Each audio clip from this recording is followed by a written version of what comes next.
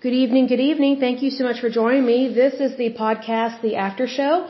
I'm your lovely host, Lesley Sullivan, and today is episode 13. So again, I'm reading off one of these wrappers from a Hall's cough drop because I went through quite a few when I was sick. And I really love what this one says. It says, dust off and get up. I love that. Here's why I love that. It reminds me of that song from the 90s. That initially I didn't like it, but then as an adult, I actually really like it. And it goes, I get knocked down, but I get back up, and then whatever else the words are. That phrase really got my attention when I heard that song recently, because I thought, life can be really tough, but what's even better is when you get back up when it was tough. So basically, dust off and get up. I love that phrase because it reminds me that we have a responsibility to do well and to be well. But if we don't dust off the hardship on our life, then we don't really have the opportunity to get up. Because what's the point? Well, let me put it this way. If you get up but you don't dust off, then you're just dragging your baggage or your garbage or your hardship everywhere with you. And that's not how life is supposed to be. Once something stressful or hurtful happens, it's in the past. It's just like a bad television show. Thank goodness you don't have to watch it twice, right? So, you shake that stuff off and you move forward. It's very important to move forward because if you never move forward, then you're always stuck there in the dust. And the last thing I would want for anyone is for their hopes and dreams to just collect dust. You know what I mean? It kind of reminds me of, like whenever someone is stuck in the past of their youth, like these people that, it's typically guys that do this, but, like for example, you've got an older guy and he has all his trophies from high school and all he can do is relive his youth from his high school years. Like he's always stuck in talking about, I dated cheerleaders, I was the captain of the football team, and it's like, how old are you now? Well, here's the thing. Those trophies are collecting dust because he's stuck in the past. What he should be doing is he should have a place for those trophies. If he's still proud of them and everything like that, that's wonderful because they are accomplishments. And it's really neat to see someone's accomplishments, especially when they are a minor. That's always a good thing to see. But what he should do is he should dust them off, put them on the shelf, and then start accomplishing new things in the current situation that he's in. But what I often see with people that have kind of had way too much fun in high school, they just keep reliving their so-called glory years or whatever. And it's like, okay, being a teenager is not everything. Like I hated being a teenager. I hated high school. I wasn't a fan of college, but I really hated high school. And middle school. Like it was just a horrible time for me. So it's one of those things that, I can look back and think, okay, I really didn't enjoy XYZ, but, that's okay because I've gotten older. I can very much enjoy my life now, and my life belongs to me.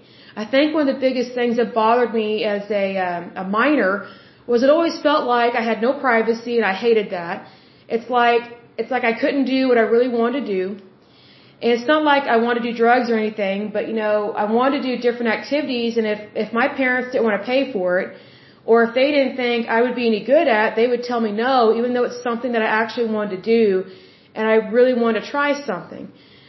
So it's one of those things that I don't like being told no. And I don't mean that in a spoiled, rotten way. It's just that, when I say I want to do something, I mean it. Like I say what I mean, and I mean what I say.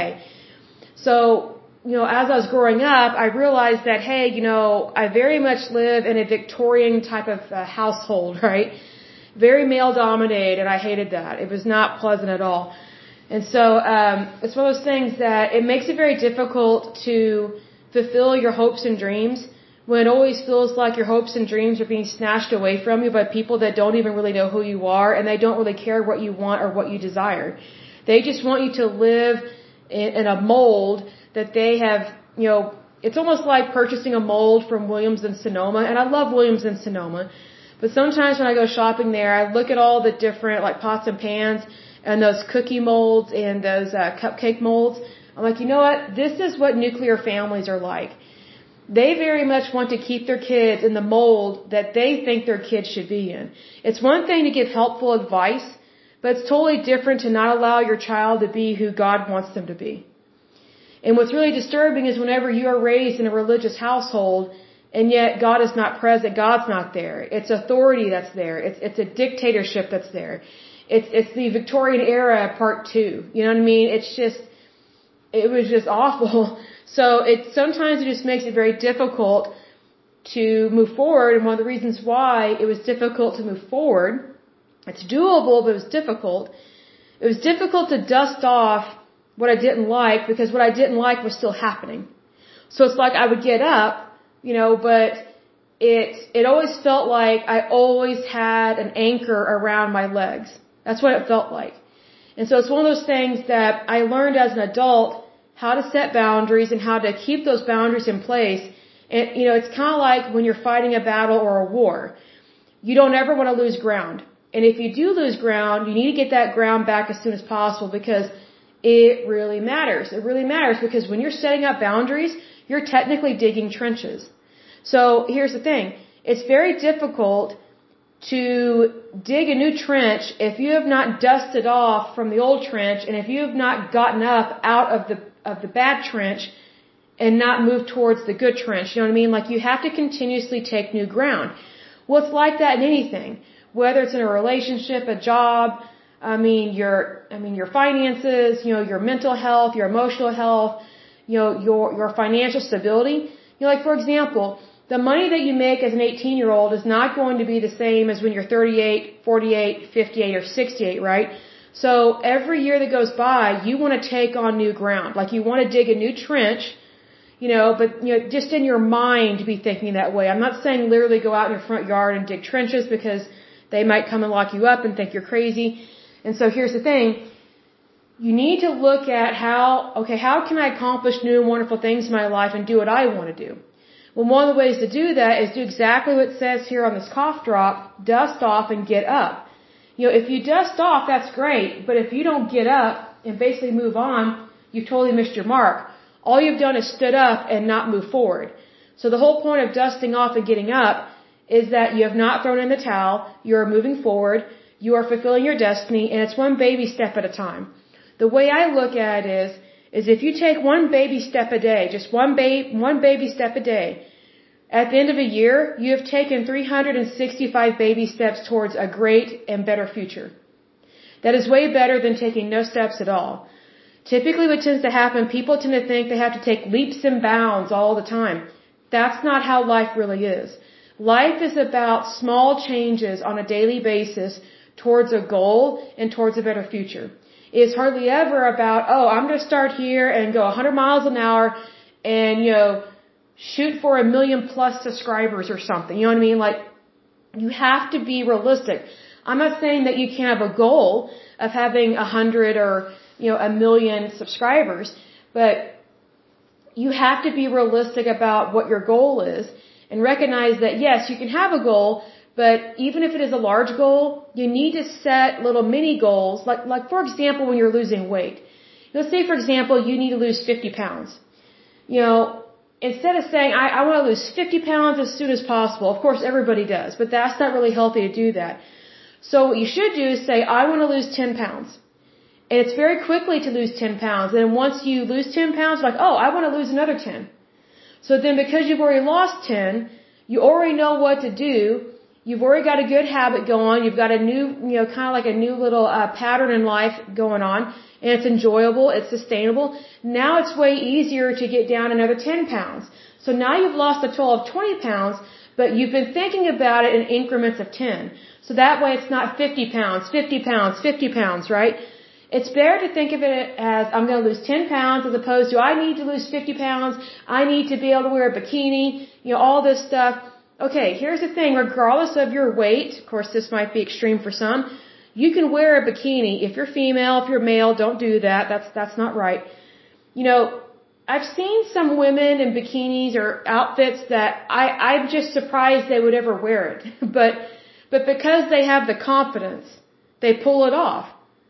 Like I've seen some really hideous women over the years, and guys, but women usually tend to take me aback when they're really ugly. And I don't mean that negatively, but it's just like, sometimes you can have a hideous woman in the room, but she's got so many guys interested in her. Why? Because she's confident and she knows who she is, and she knows what she has to offer. So sometimes, and most of the time, it's not all about looks. It really isn't. It's about who you are as an individual. I was so surprised by that. Because I thought it was only pretty people that got the hot guy or the pretty girl, whatever the case may be. And it's like, okay, that's not always the case. Like, I've seen hot guys with really ugly women. I've seen really good-looking women with really ugly guys. And it's just kind of like, okay, it can't just be because opposites attract.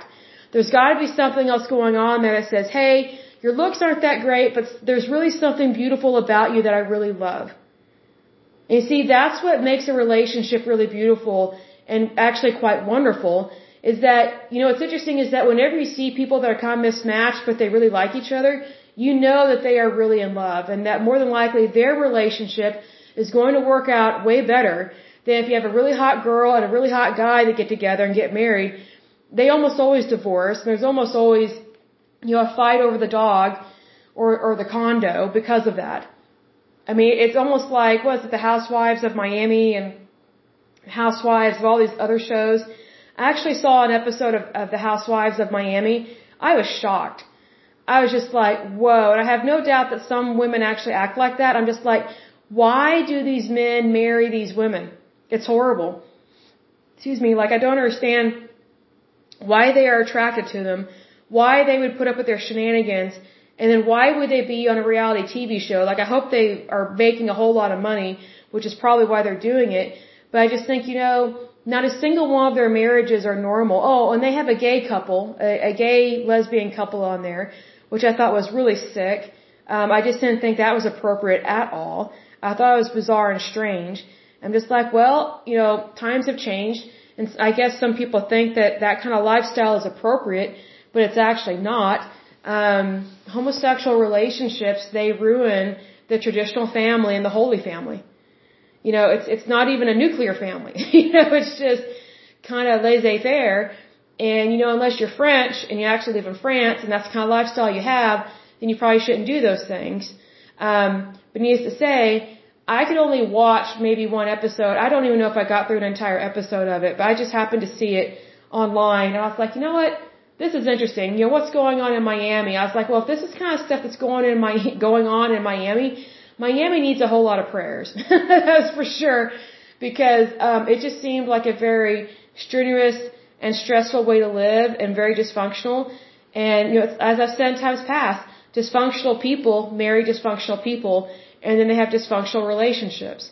And unfortunately, when you have dysfunctional relationships, it also leads to dysfunctional business practices. And it's like, why choose dysfunction when you can have normal, wonderful, meaningful relationships that are very happy, very endearing, and also very peaceful? One thing I've noticed about these reality TV shows is that they're not peaceful at all. At all. It's very stressful. And I just think, stress is one of the worst things you can do to yourself or your body, but also to other people. So, me in my life, I got to thinking about, I was like, what, if I was on that show, I would probably stick out like a sore thumb, because I'd be like, sorry, I don't tolerate stress. I don't tolerate anything less than God's best. And I guarantee you the mouths of those women would drop, and I don't know how to describe this. I would either be very controversial, or I would probably be so disliked that they would kick me off the show. I don't know. Because I think when you have someone on a show that's very strong in who they are and their faith, it is the direct opposite of all this craziness. And so I don't do crazy, I don't do stress, and I don't do drama. Well, that is exactly what all these other women do. It's like a sorority, but for older women that drink all the time. And that get Botox and these plumpers and fillers in their mouth and their lips. Oh, and there's this one woman, she actually used to be really pretty until she got these rump implants, like she got butt implants. And now she looks like she's growing 2 tumors on her back end. And I just think it's so sad because, there was a picture of her before she did that, and she looked like a normal human being. And now she doesn't look normal. And I guess she got this done when she got divorced. I'm like, oh, that's just great. And so it's like, if something doesn't look natural on your body, it's not natural. So one of the things it made me think of is that, she's not dusting off her past and getting up. She's staying stuck in her past by trying to relive her youth, and even in her youth, she never looked like that. Like, there's nothing wrong with natural beauty, but when it's so fake, it is unbelievably toxic. Like, I don't even know if she knows that those rump plants, sometimes they move. Like, they don't look right. Like, it didn't even look right in what she was wearing. And she's always wearing, like, spandex pants or something. It's like, that should not be a hobby or a way of life. And you know what? She never looks happy. And it's like, well, when you mutilate your body like that and put, like, foreign objects in your posterior like that, like in your butt cheeks, and you think that's beautiful and you think that's normal, that's really disturbing that someone would willingly do that to their body. I mean, I hope that the procedure went well, but it doesn't look right. But I just think that, if you're living in your past, you're not living your best life now, and that is technically what can destroy your future and ruin it. And I think that would be very unfortunate for anyone. And so, it just kind of made me think about how a lot of those women on that show, on the Housewives of Miami, and I'm not suggesting that you watch it, not by any means, and I'm not advertising for them, because I actually don't like the show. I just think that when you have so many women that are so dysfunctional, living in the past, and just relying on manicures and pedicures and Botox and champagne to cover up the pain and the stress and drama that they create, I think it's very unfortunate because, I don't think God wants them to live that way. Because it's not normal, it's not rational, and it's very dysfunctional. And it's just like, even if someone offers you a lot of money to live that way and to talk that way, you shouldn't do it. Because whatever you do is what represents you. And I don't think what's on that show represents very good women. I don't think it represents classiness or ladylikeness. It's just like a sorority house for old hags. And, that breaks my heart because I don't think any woman should look or sound like an old hag, but if that's what they're sounding like and talking like, and they're just bitter vipers that hate each other and can't stand each other and they just gossip, it's just like, okay, you're not 22 anymore, you're not 19, like you're not in a sorority, you are a grown adult, and a lot of these women are like over the age of 40, you would think that they would know how to behave by now. But obviously some people don't. And because they don't know how to behave, they get paid to continue to misbehave. So, not the best thing. I think they're throwing their life away on fantasy. And there's only so many years you get on the face of this earth. And I think that they should be the best years of your soul. That's what I personally think. So that's just my personal opinion on that. And I encourage everyone to watch positive things. Not negative things, but very much watch positive things, because whatever you watch sometimes is what you become. And so when I was watching that show, I was like, what, this isn't healthy for me, and I don't care to be like any of these women, and they are not a very good example to any women, especially young women. I just thought, I do not want to waste my time or my brain space on things that are not relevant to my life. And I think one of the reasons why people watch that show is because, it's about Miami and things like that. I thought, I pray those guys call their wives or their hoes out on whatever they're doing wrong, because I just don't understand how they can put up with dysfunctional behavior. But then again, I was raised in a dysfunctional home, but a religiously dysfunctional home. It was not Miami style. It was Bible Belt, Bible Thumper style. So I don't really know which is worse, because I can't see the women on that Miami show ever being involved in a cult. Ever. That's the good thing about them. They would never be in a religious cult. They're still kind of pagan in what they do, but, at least they're not in a cult. And they're not raising their children in a cult. So thank goodness for that, right? So anyway, I will go ahead and end this podcast, but as usual, until next time, I pray that you're happy, healthy, and whole, that you have a wonderful day and a wonderful week. Thank you so much. God bless, and bye-bye.